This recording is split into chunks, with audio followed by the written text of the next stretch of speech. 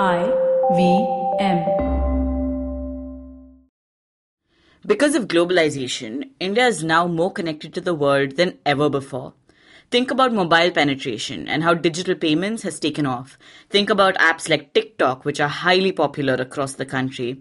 Think of WhatsApp University, a beast that could spread misinformation and lead not only to panic, but even mob frenzy and beef killings.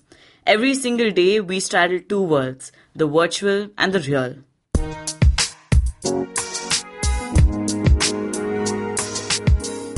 Welcome to States of Anarchy. I'm your host, Hamsini Hariharan, and every week on the show, I discuss important issues in global affairs and foreign policy. India ranks among the worst in the world for cybersecurity. Over the last few years, we've heard of bank frauds, of leaks from the Aadhaar system, of states interfering in others' elections. In fact, just this month, the Election Commission of India issued cybersecurity guidelines for the upcoming assembly elections. It's also been reported that India will get a new cybersecurity strategy early next year in 2020. But before we get into that, let's take a step back. How should we define cybersecurity? What are the biggest challenges that a state faces from the cyber domain? How will advancements in big data and AI affect cybersecurity? The US and China already have cyber commands. Is it time for India to get one? My guest for today is Manish Sharma. Manish is a consultant in the Strategic Technology Center at the Institute for Defense Studies and Analysis. He was a Chevening Cybersecurity Fellow for the year 2017-18. He works mainly on cybersecurity, critical information, infrastructure protection, space security, and the geopolitical aspects of emerging technologies. Manish has authored research papers, articles, briefs, and commentaries for various journals, magazines, and websites. I caught up with him in Delhi and decided it would be a good idea for us to understand the nitty-gritties of technology. But before we get into our conversation with Manish, let's hear from IVM Podcasts. Hey everybody, welcome to another awesome week on the IVM Podcast Network. If you are not following us on social media, please make sure you do. We're IVM Podcast on Twitter, Facebook, and Instagram. I have an announcement for all of you, at least, the couple of dozen of you who are listening to us on SoundCloud. Come the end of October, early November, we're going to be discontinuing that channel. We're not really going to be making our content available on SoundCloud anymore. So if you are listening on SoundCloud, you can have a number of options. I say the best option is downloading the IVM Podcast app. But if not, you can download another podcasting app and you'll be able to find our content over there. We have a couple of new shows launching this week. Let me tell you about those. The first is called Boundless. This is hosted by Natasha Malpani Oswal. She reads her poems on mental health, relationships, family, marriage, and many other topics, and narrates personal anecdotes around these poems. Tune in to new episodes every Monday and Wednesday starting from 7th October. Postcards from Nowhere is hosted by Utsav Momoria. It's a travel podcast where Utsav talks about his journeys to obscure and fascinating places around the world. He explores the culture, history, and people from these places in the form of stories and gives you tips and tricks on solo travel. Tune in to new episodes every Thursday starting from the 10th of October. Here's what else you got on the IVM Podcast Network this week. On The Seen and the Unseen, Amit Verma is in conversation with writer and bibliophile Vivek Tejuja. They discuss his memoir, So Now You Know, and Vivek sheds light on how it was growing up gay in India in the 90s. On Feeding 10 Billion, Ramya and Varun are joined by Mark Khan, founding partner of Omnivore. They discuss the business of food and also analyze the changing food systems in India. On Advertising is Dead, Varun is joined by clinical psychologist Sonali Gupta. They speak about mental health in the workplace and how one can balance their work and life pressures. On The Origin of Things, Chuck narrates a story about a criminal from Portland, Oregon, whose infamous last words have become the slogan for a famous brand. On the Pragati podcast, Surya Prakash BS joins Pawan Srinath to help us understand the functioning of the subordinate judiciary. Surya and Pawan are also on our Kannada podcast, Thalle Harate, this week. They talk about how a new drug is discovered or invented. This week's episode of GayBCD is titled P for Parents, where Sunetra and Farhad discuss how challenging coming out to one's mom and dad can be and how they did it. On Mr. and Mrs. Binge Watch, Janice and Anirudh talk about Gideon Raff's extremely binge-worthy show on Netflix, The Spy, starring Sacha Baron Cohen. Let me add my recommendation to this. I saw it this weekend. It is really good. On What a Player, Mikhail is joined by three comics, Siddharth Gopinath, Rahul Lalchadani, and Abbas joins them as well. They get into an intense chat over the legitimacy of sports, entertainment, and wrestling. And with that, let's get you on with your shows. Welcome back to States of Anarchy. I'm your host, Hamsini Hariharan, and I'm talking to Manish Sharma about cybersecurity. Hi Manish, welcome to States of Anarchy. I'm happy to have you here. Thank you.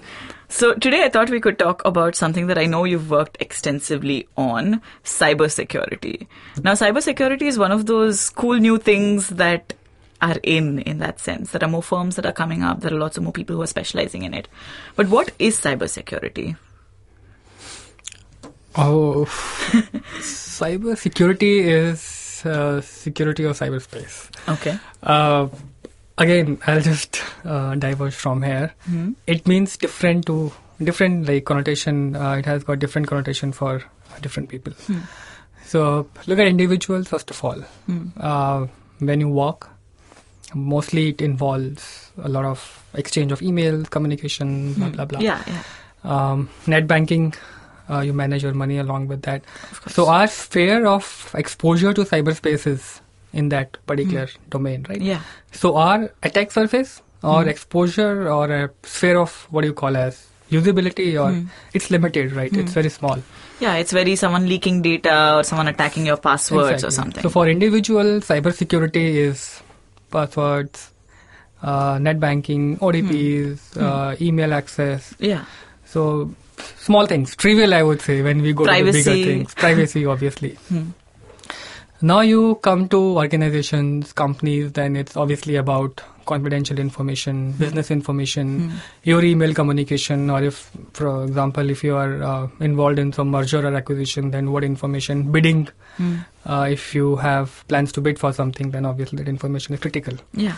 So securing that information when it's traveling over internet or cyberspace, internet I won't say because, for example, if it's in a pen drive, then it's not on internet, but it's still in cyberspace. It's still virtually lying there, right? Okay.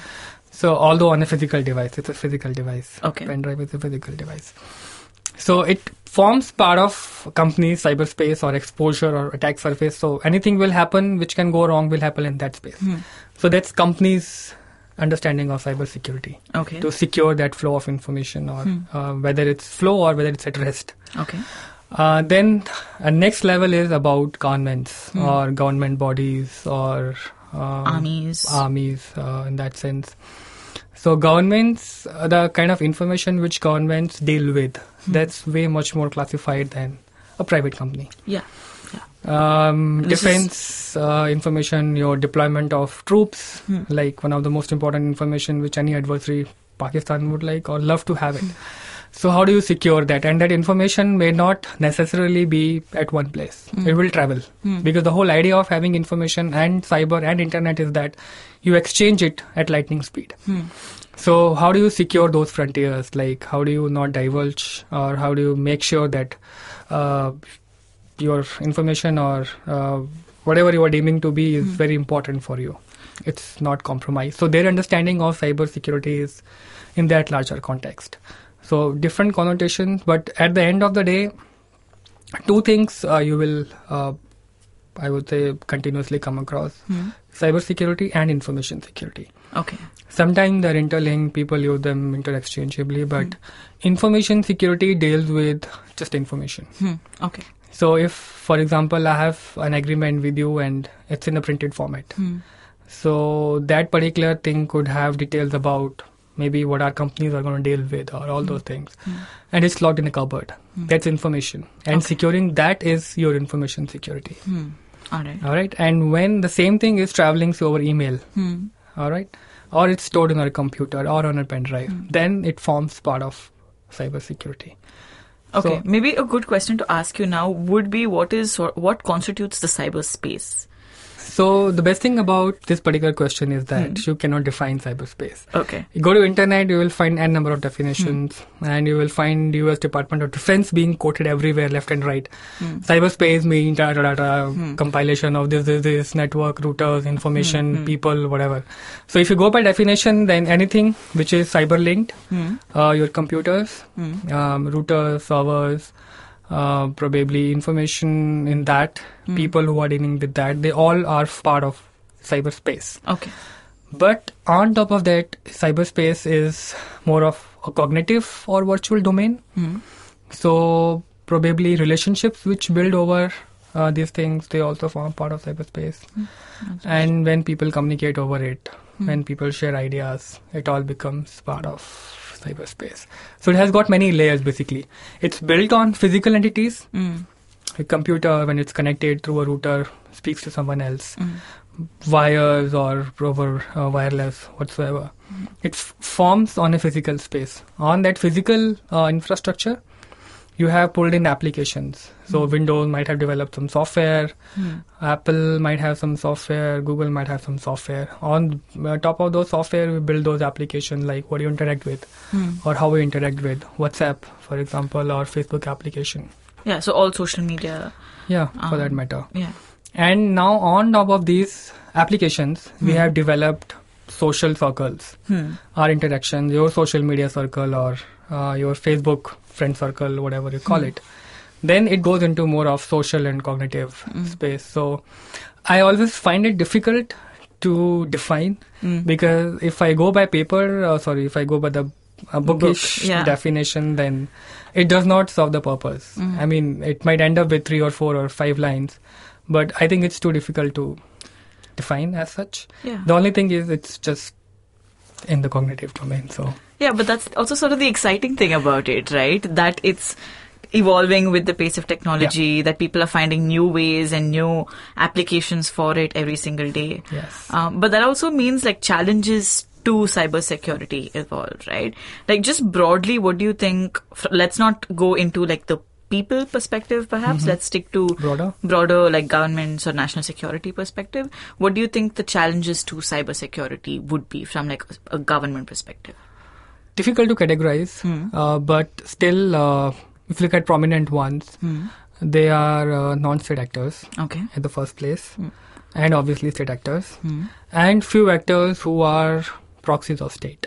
So probably, let's start with non-state. So that's quite flat, like terror outfits, hackers, or groups of hackers. Along with that, you have criminals now getting more technologically advanced. So with these like services, for example, which are available for you to borrow or buy.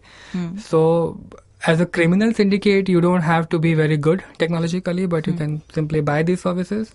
And then you can do a lot of things which can damage probably a nation's banking infrastructure. That's one aspect of it. And terror outfits, they have always been notorious. So they have, again, with social media, what they try to do is they try to recruit people from... mobilization is a huge thing, right? Like with ISIS, you could see how... and it all happened through Twitter. And through what they were doing was more of pushing their agenda through social media.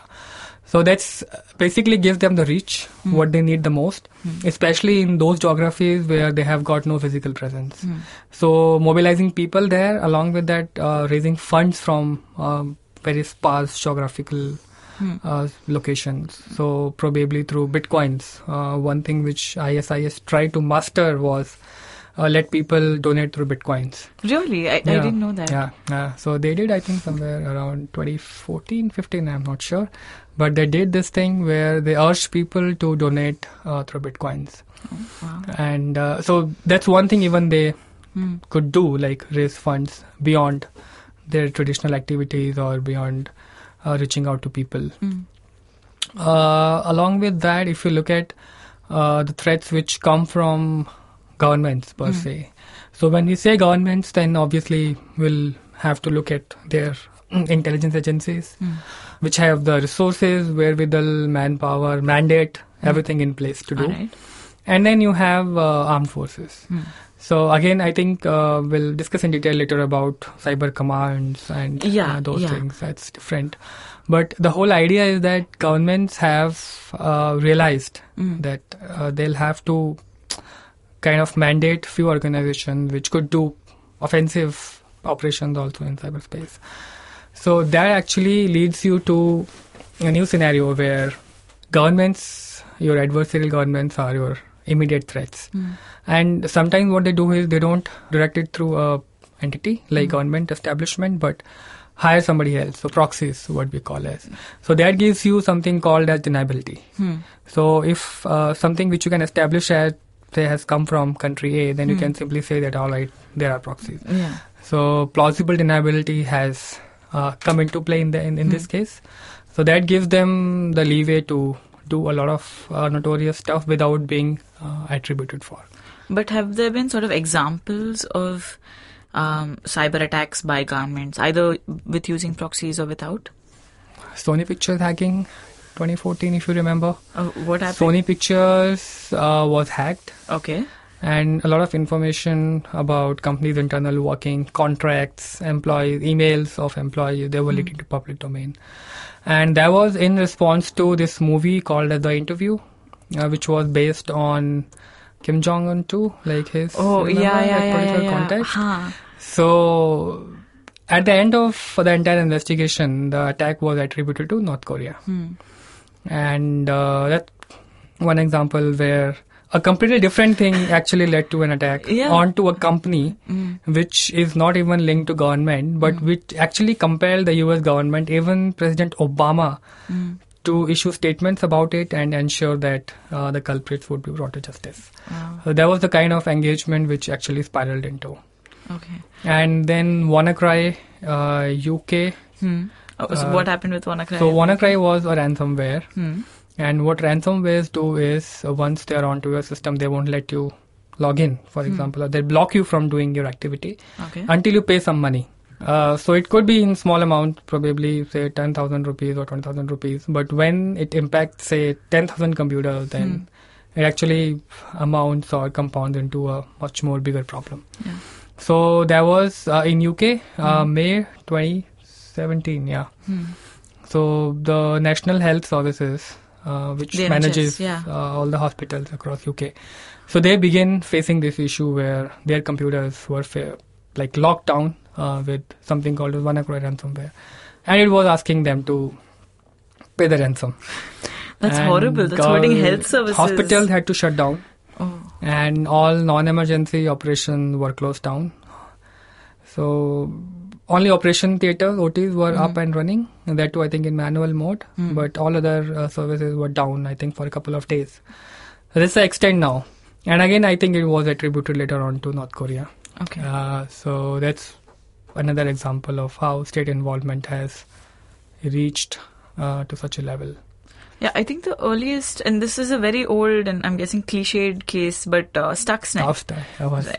I tend to avoid it because it's overdone. Okay, but yeah, still we can discuss.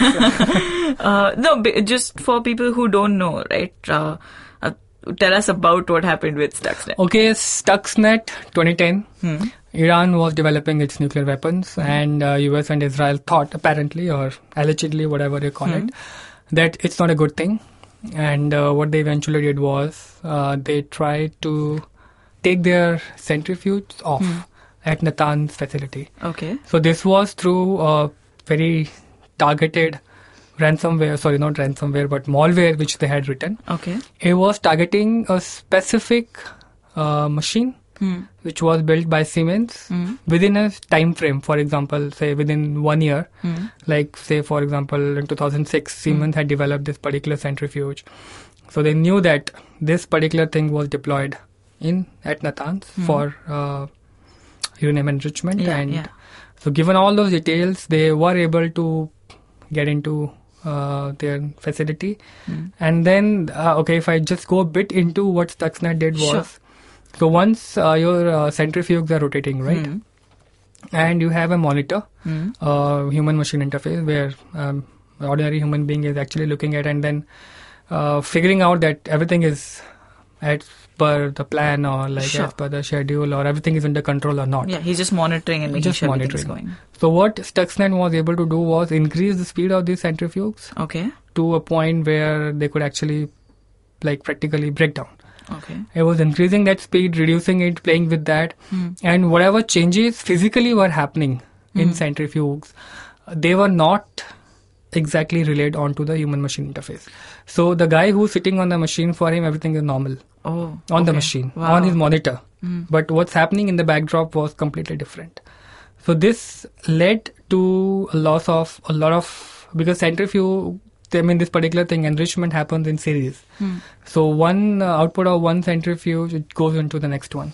So if you take one thing, even if you take one bit out of the entire series, it's all it's a cycle, right? Yeah, it's a cycle. So that's how they were able to derail the Iranian nuclear program. And that happened in 2010, and we know who has done it. Yeah.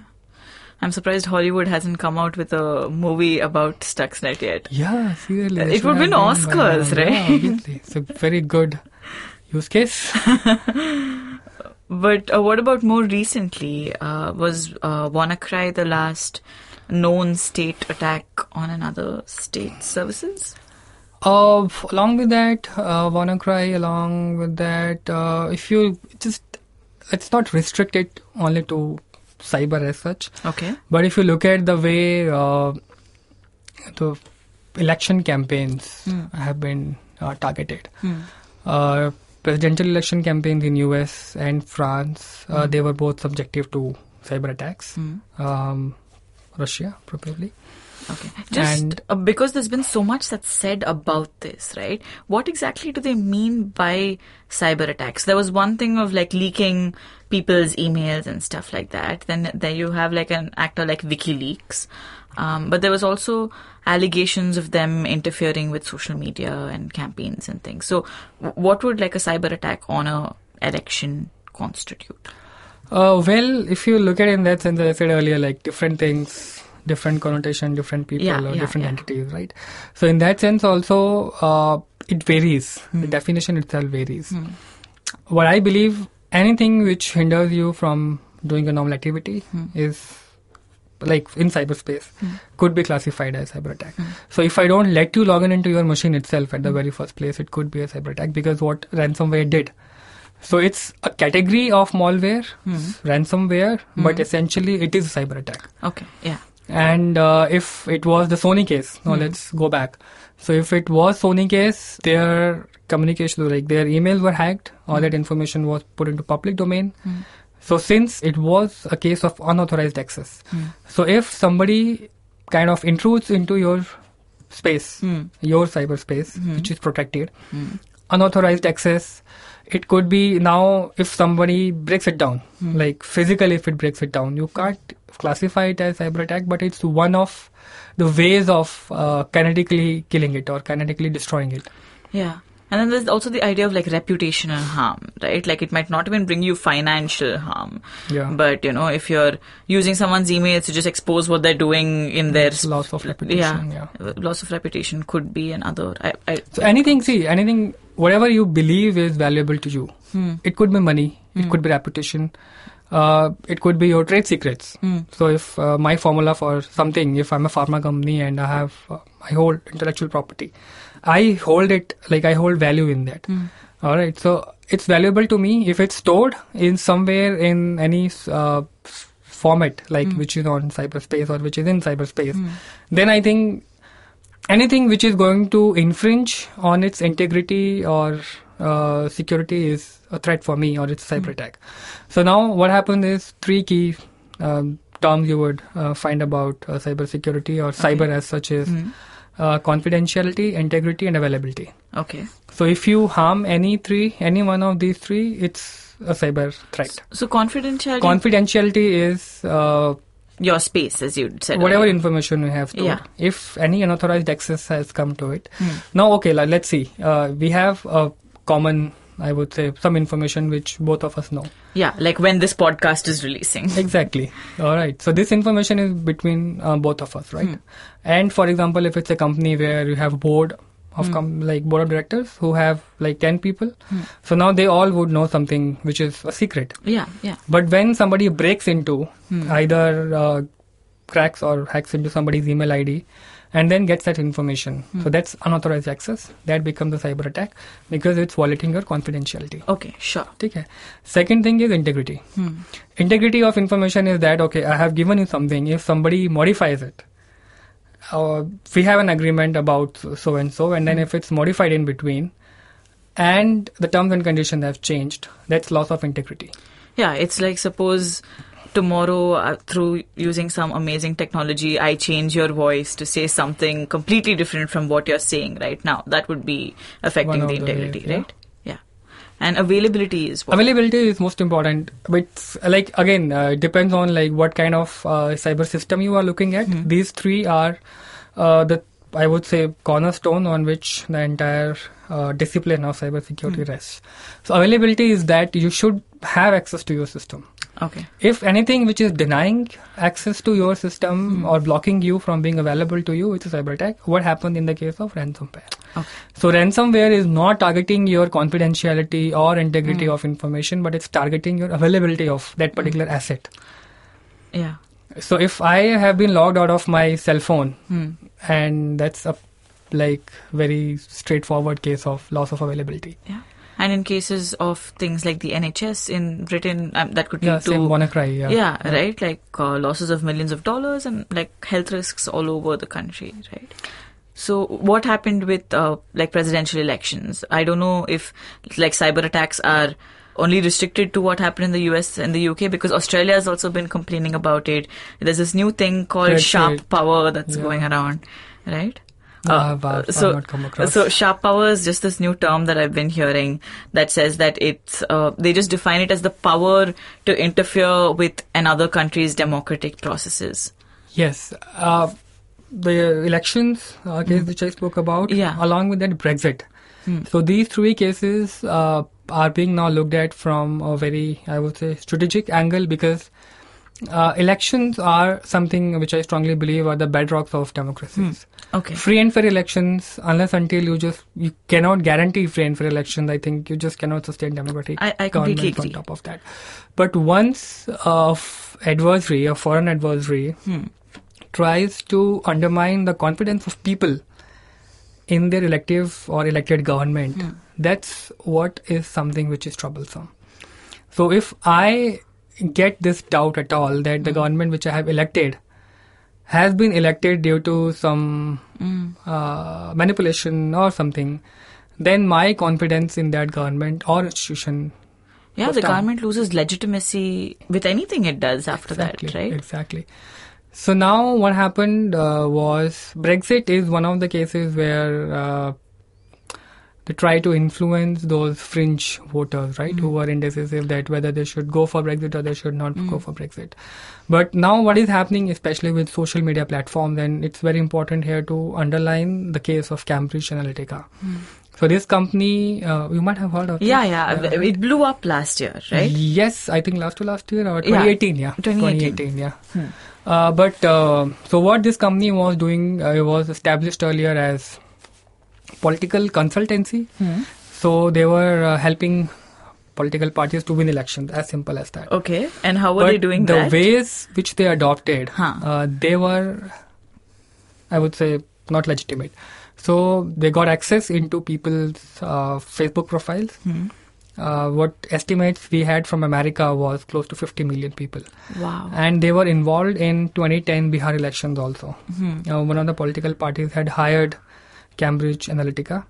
Cambridge Analytica was also hired by Trump for his election campaigning. And so let's not link both of these, but what they were doing was they were accessing people's profiles through an app which was developed for psychological testing, so by a psychologist from Cambridge. Okay. So this is a normal app what we generally get, like, take a test to see. Take a test and then it inflates your ego that all right, you're so and so, whatever. You are this type of person, blue will bring out the color of your eyes, something, right? So nothing about the app as such. I heard that it was a pretty good app. I have not used it, but it was a genuine effort by a psychologist to develop a testing application. But what they were doing was they were through that application they were harvesting a lot of information about your social networks. Okay. So your Facebook profile, along with that your friends' information. So they trying in a way like they were trying to figure out that what are your preferences or what are your inclinations, affiliations, so that kind of information. And that will feed into what you believe politically, right? Exactly, because at the end of the day, it's all about elections. Yeah. So now with this information, what you can do is, so once you derive your demographic information, you know that what's your age, what's your affiliation, or what kind of things you are involved in, what kind of movies you like, or what kind of probably places you go out to hang out or to eat, or so this information now can feed your political campaign. So now I know that with these traits you are more likely to be inclined to political party A, or you are on the fringes, or you are so and so. I can direct political campaign against you which serves exactly my purpose vis-a-vis you. Like target ads Targeted towards... advertisement is like, yeah, exactly. So earlier advertisements or political campaigns were broadcasted, right? Yeah, So you have pamphlet or you put an ad in newspaper. It appeals to everyone. Yeah, Like everyone sees the Yeah, same it goes ad. to everyone but appeals to few. Yeah, sure. But with this targeted campaigning, what was happening was whatever content now I am seeing on my wall post or my own whatever, like Twitter feed or whatever, it was more targeted for me. So that's one way of manipulation using Cambridge Analytica. But presidential elections, I mentioned per se because in that case, Hillary Clinton's political party, DNC, its email server was hacked. Okay. And whatever private communication she was having with her like campaign officers, that was put into public domain. So now this information, some of it was true and some of it was not true. So the non-true information was mixed with true information and then sent into or leaked into public domain that, see, this is what she's saying. So that could have been some racist comment or that could have been something which completely is against the interest of US. You can manipulate also. Sure, yeah. So people were fed with this kind of manipulated information. What happened in case of French elections, then very next year, I think I was in 2016. Yeah, when Macron was voted. Macron, yeah. So same thing happened. A few documents were leaked, but same thing. Like again, some manipulation, like some unauthorized information was put into his legitimate documents and leaked out. Not much of a damage as compared to what happened in the US because media had a blackout. Media was not reporting on it, and it happened in that 2 days of blackout when you go into. Like before the election, when election campaigning is over and then you're ready for elections. Yeah. So, US, if you look at results, like who won and who lost, then you can actually correlate and say that, all right, it could have been one of the factors. Yeah. Look at French, they were more prepared in that sense. And they could mitigate that risk initially, probably because government probably they had learned from American experience, or they were better prepared to handle these situations. So similar things like when we speak about, although it's weird to relate with cybersecurity, things like fake news, but at the end of the day, they are harming something which we strongly believe in as a nation. Yeah. All right. So when we speak of national security, right, in broader terms, now let's go there. Yeah. So anything I believe is hurting your national interest or anything which is not in line with your constitution, right? So I think that could be perceived as a national threat. If I believe in, say, secularism, for example, let's not... But assume that you believe in secularism. Or if you believe in something like anything, let's be probably... a religion or anything, anything which is hurting that interest should be a national security threat for me. So if I believe in democracy and I have very it's established as ethos for me, so anything which is going to undermine that particular value or ethos for me, that I think should qualify as a threat to national security. I agree, and I wanted to bring up the point of fake news because I don't like to call it fake news. I'd prefer to call it misinformation because I think there's a clear line that you can draw there. And what we know with what happened with ISIS is that social media mobilization is very easy. And what you can do with misinformation is a little scary in that sense because we know that there are fault lines in every state and you know what they can be exploited against, right? So, for me personally, it's very scary how misinformation feeds into these fault lines and how it could release like communal tensions for one, right? Or religious tensions, ethnic tensions. And you can play people against each other on percepts that are not even true. So how do you sort of build systems that are resilient? Or how can you combat misinformation? I know it's a large question, but how can you, Okay, let's just look at the problem as such. So, what fake news or misrepresentation of information, whatever you call it, manipulation of information, it travels probably over two platforms. One is your social media, and second is your messaging apps. All right, for example, WhatsApp or whatever, right? So these two are the medium over which these things kind of spread like a wildfire. Now, what exactly comprises of fake news is any information which is misrepresented. Like, it might be true in its own thing, but it's been taken out of context. For example, a particular quote from 10 years ago that someone says. Or maybe I'm giving an interview and then you will just pick one line, cherry pick, and then use it to sow seeds of hatred among people, right? That's most important for us. Yeah. Because our societies are more multi-ethnic, multi-religious, so many faiths. Within religion, I think we have so many faiths which work very all together. Plural, so pluralistic, right? So when any adversary, right, in that sense, tries to kind of break our society based on those things using fake information or using information which is not supposed to be in that case, that does qualify as fake news. But how you are going to tackle it is both a technology question as well as a sociology question. Because technology has its own limitations. Yeah. All right. So even now something has come up called as deepfakes. Okay. So deepfake is, all right. So for example, if we have a fake news or an article which is projecting information incorrectly, how do you verify it? You have fact checkers. Exactly. Yeah. So fact checker will cross-check with something like a government report or something else, something which is more established, right? So, all right. So one thing, like for listeners, one more thing which I should press upon here is that how things have changed with social media and with internet and with our more inclusion in cyberspace is that earlier, how did we consume information? Maybe 10 years earlier, 15 years earlier? Newspapers, radio, television, broadcast, right? So all these things, I mean, all these sources had some credibility to it. Yeah. If I'm reading Hindu or TOI or Indian Express, then it's backed by a team of correspondents and editors and producers, right? They have a whole chain of people, like, and they have authenticity and again, I mean, they might push for some information. But they have like training. Exactly. But I mean, things did happen in that phase also where you had your own favorites. You'll pick information for them or agenda, or you run news items which will favor or demean somebody, right? But you had some backing of a media house or a brand or something behind that. Now, what has happened with more of explosion of internet is that you will have some random people running websites which have got no credibility at all. WhatsApp forwards. And WhatsApp forwards, which are just a GIF or a JPG image, just a snapshot. Yeah.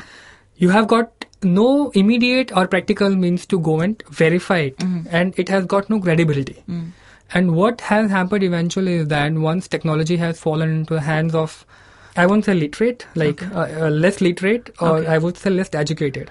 Yeah. So when somebody who does not have this ability to decide whether what I'm reading is true or not, or whether the ability to question that, is it true or shall I think before forwarding it to somebody else?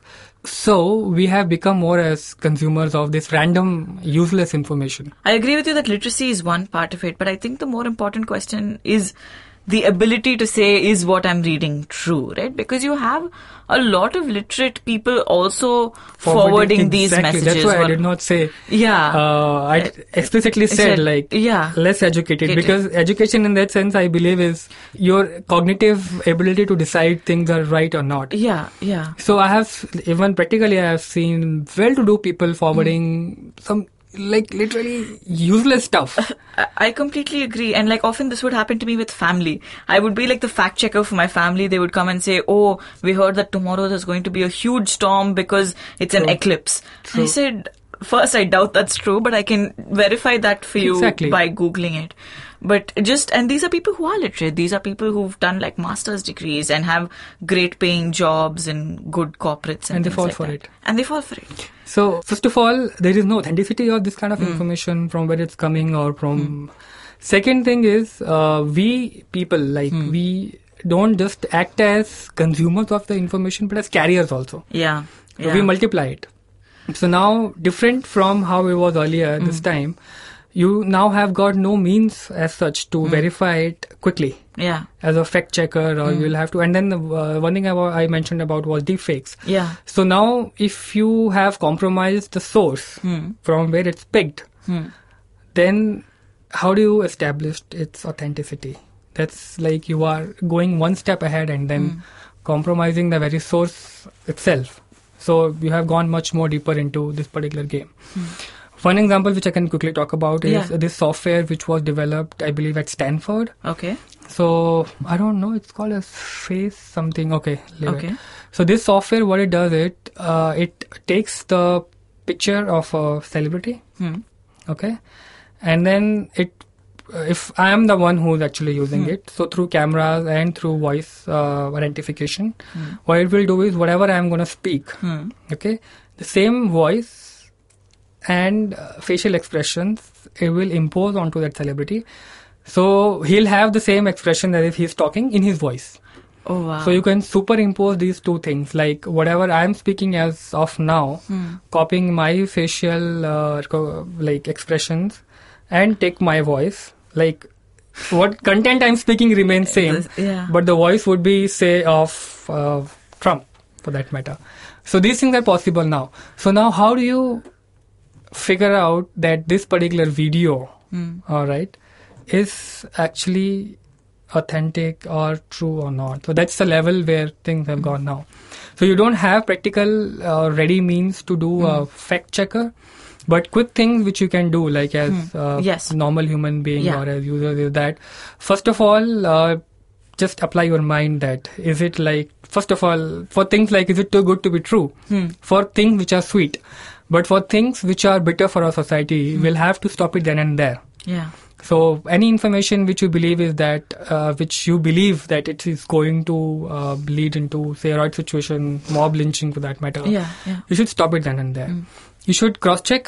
Just go to Google, type about it. If a newspaper of a good repute is supporting it. Recently, obviously, in that context. And then just go through it, whether it's true or not, establish it. So technology has its own way of doing it, because I know a couple of startups who are using artificial intelligence to do a fact checker. So they run it quickly through the available sources, authentic ones, and then they are doing it using crowdsourcing also. Okay. So you have individuals who are contributing and then who are manually doing a lot of stuff that, okay, this is true, this is not true. But they just cannot do it for everything which is floating all across social media or on messaging apps. Their reach is quite limited. But you would have seen these startups doing a lot of fact checker and then they certify, okay, this is true, this is not true. They try to manually go onto the source. If it's a video, for example, some people from some religion being thrashed or something of that sort, right? Which could actually inflate a lot of religious tensions. So now to figure out whether it was at the same place where it is claimed to be, they might pick something from Indonesia and then say it's happening in India. Few things where I think that during the Rohingya crisis, few images from Myanmar, they were picked and they were being, I think, shown as somewhere in West Bengal or something of that sort. Wow. So all these things could happen, especially with the religious, clashes during those phases. So it's quite probable to happen. You are from Bangalore, you would remember that 2012 Northeast crisis, right? People had to flock out of Bangalore. Because everyone got messages saying that they are beating up people who say that they are from the Northeast. Exactly. And there was a huge exodus outside Bangalore, which is generally a multicultural, plural city. Yes, true. And that's one of the fallouts of blind use of technology without applying our brains. So, because you brought up artificial intelligence, how do you think artificial intelligence, AI and things like big data, which are very fashionable now, how do you think they are going to affect cybersecurity? They are going to affect or they are going to strengthen? In both ways. All right. So, the way they're going to affect is the example which I mentioned about that facial mapping thing, right? So that algorithm is based on AI to pick up those points on my face and then manipulate and then try to impose it on somebody else. That's purely AI-based application. Okay. So that's something which could be used for damage. But beyond that, a lot of startups again, they are investing in even traditional companies, for example, those who are into cybersecurity, they are trying to gather as much as information because they have presence. Like for example, if it's antivirus, right? So you will have it installed on your machine. So they'll get this telemetry information from everywhere. So if it's a global company, then they know they have a very broader picture, like what's happening or what kind of infections machines in a specific country are facing, right? Okay, So they have this telemetry information which continuously flows into. So now this information needs to be analyzed. First of all, it's global, it's coming all throughout. Manually, you just cannot sort through it, right? Yeah. So you would need something powerful in terms of computation to run through it. And then you have applications of big data and artificial intelligence pitching in. So how do you sort this information, make it more like comprehensible in that sense, so that you can derive at least threat index from that, like what's happening, to look at even for future, not just like providing resolution then and there. Yeah. And then to provide solutions which are more based on the AI engine, like something which a machine can decide on its own. So those kind of things are actually happening in that space where companies are using this information, like troves of information, to look at threats which you can, if possible, stop before they actually hurt you. And it need not necessarily be coming in from telemetry, but it could be culled in from probably geopolitical understanding of things or an ongoing confrontation. So, because cyber right now is not linked to cyberspace as such.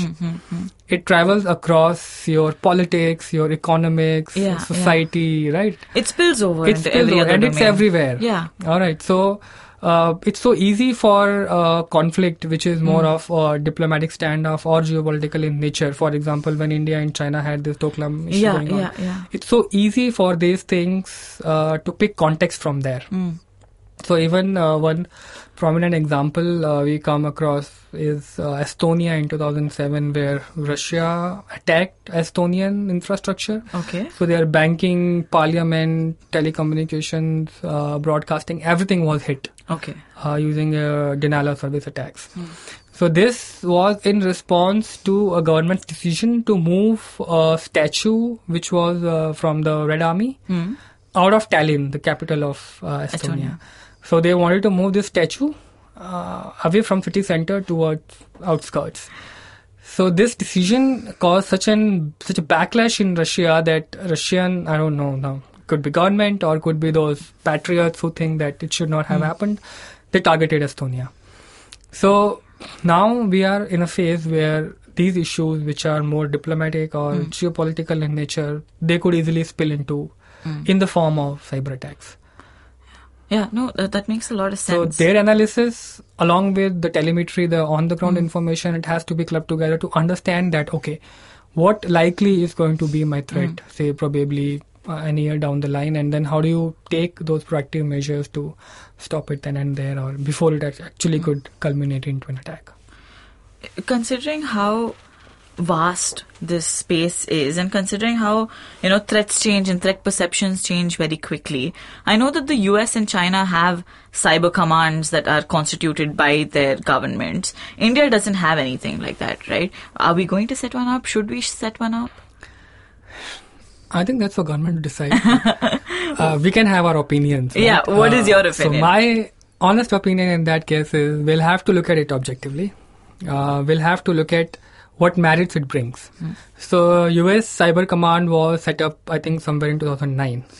All right. And this particular Cyber Command is headed by the chair of the National Security Agency. Okay. So whomsoever is heading NSA will head the US Cyber Command.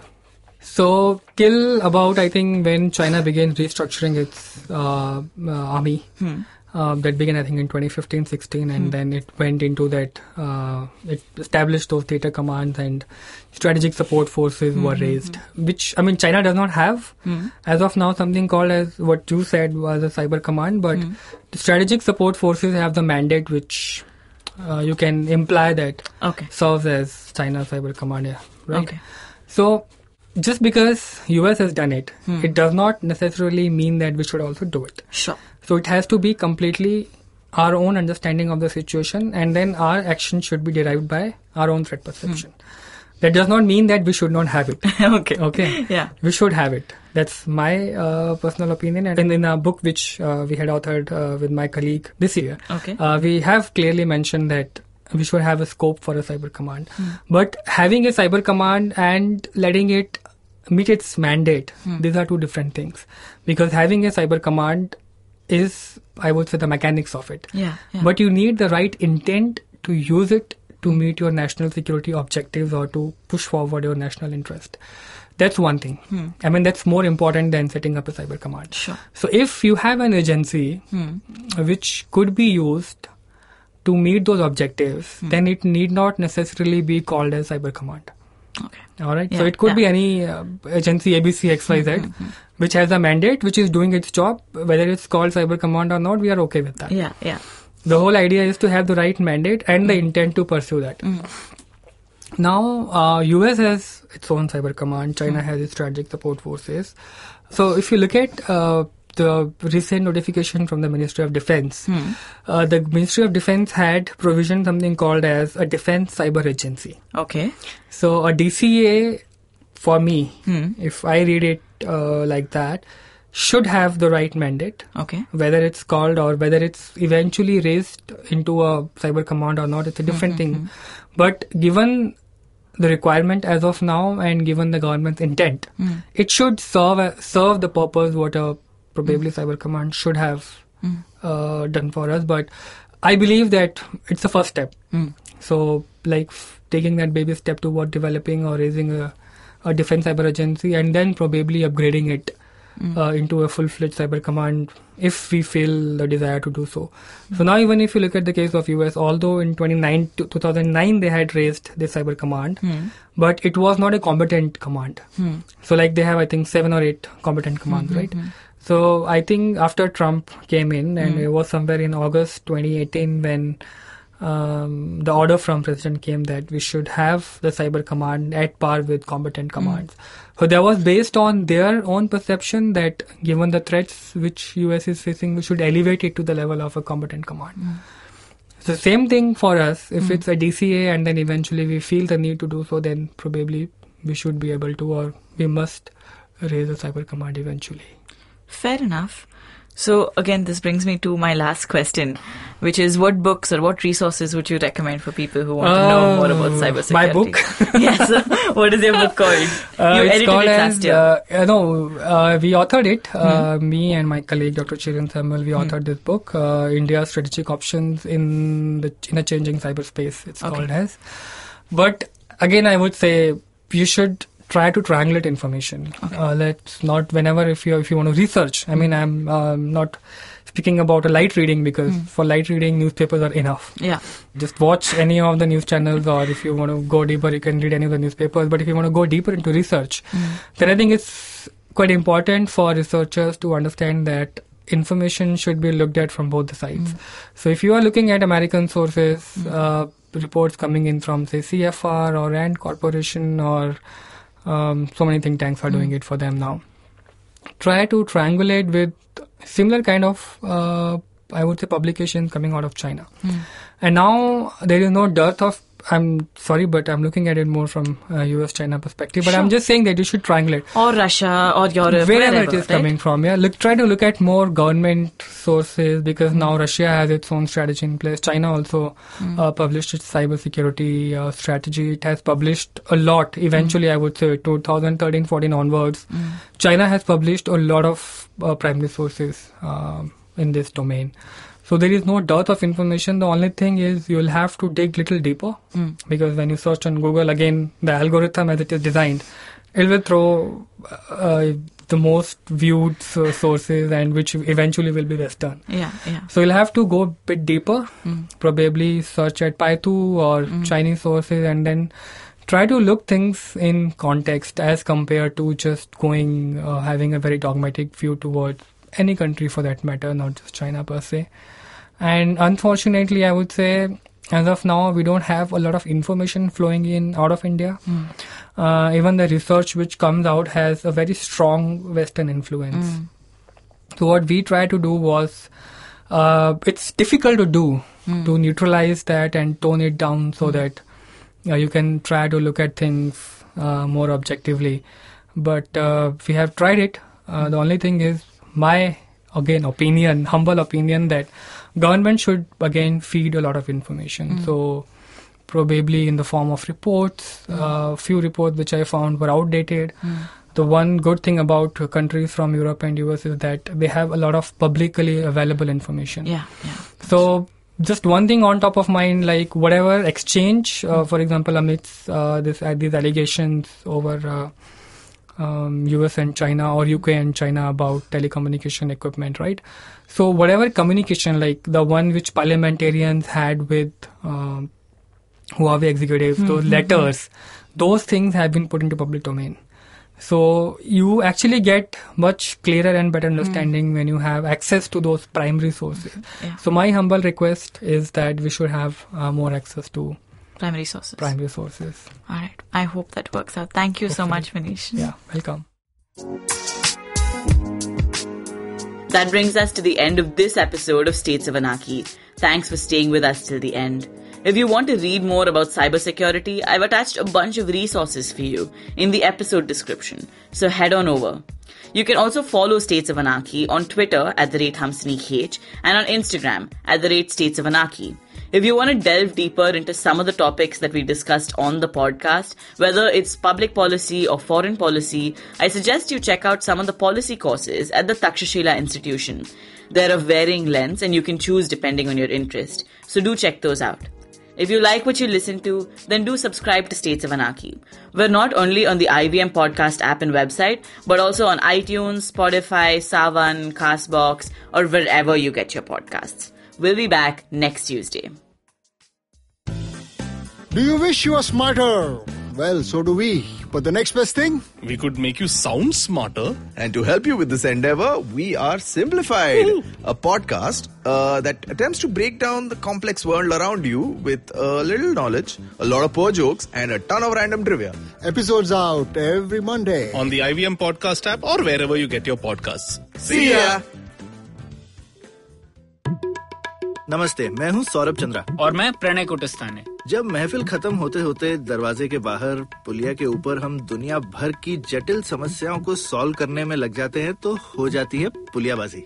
अब आजकल के apartment वालों ने तो कभी पुलिया देखी नहीं होगी, पर आप फीलिंग तो समझ ही सकते हैं। तो आइए शामिल हो जाइए हमारी पुलियाबाजी में, जहां प्रणय और मैं एक से एक इंटरेस्टिंग टॉपिक्स की तह तक जाएंगे। Artificial intelligence, bitcoin, Pakistan, medical education, currency crisis, कभी हम दोनों के साथ और अक्सर स्पेशल एक्सपर्ट गेस्ट की कंपनी में।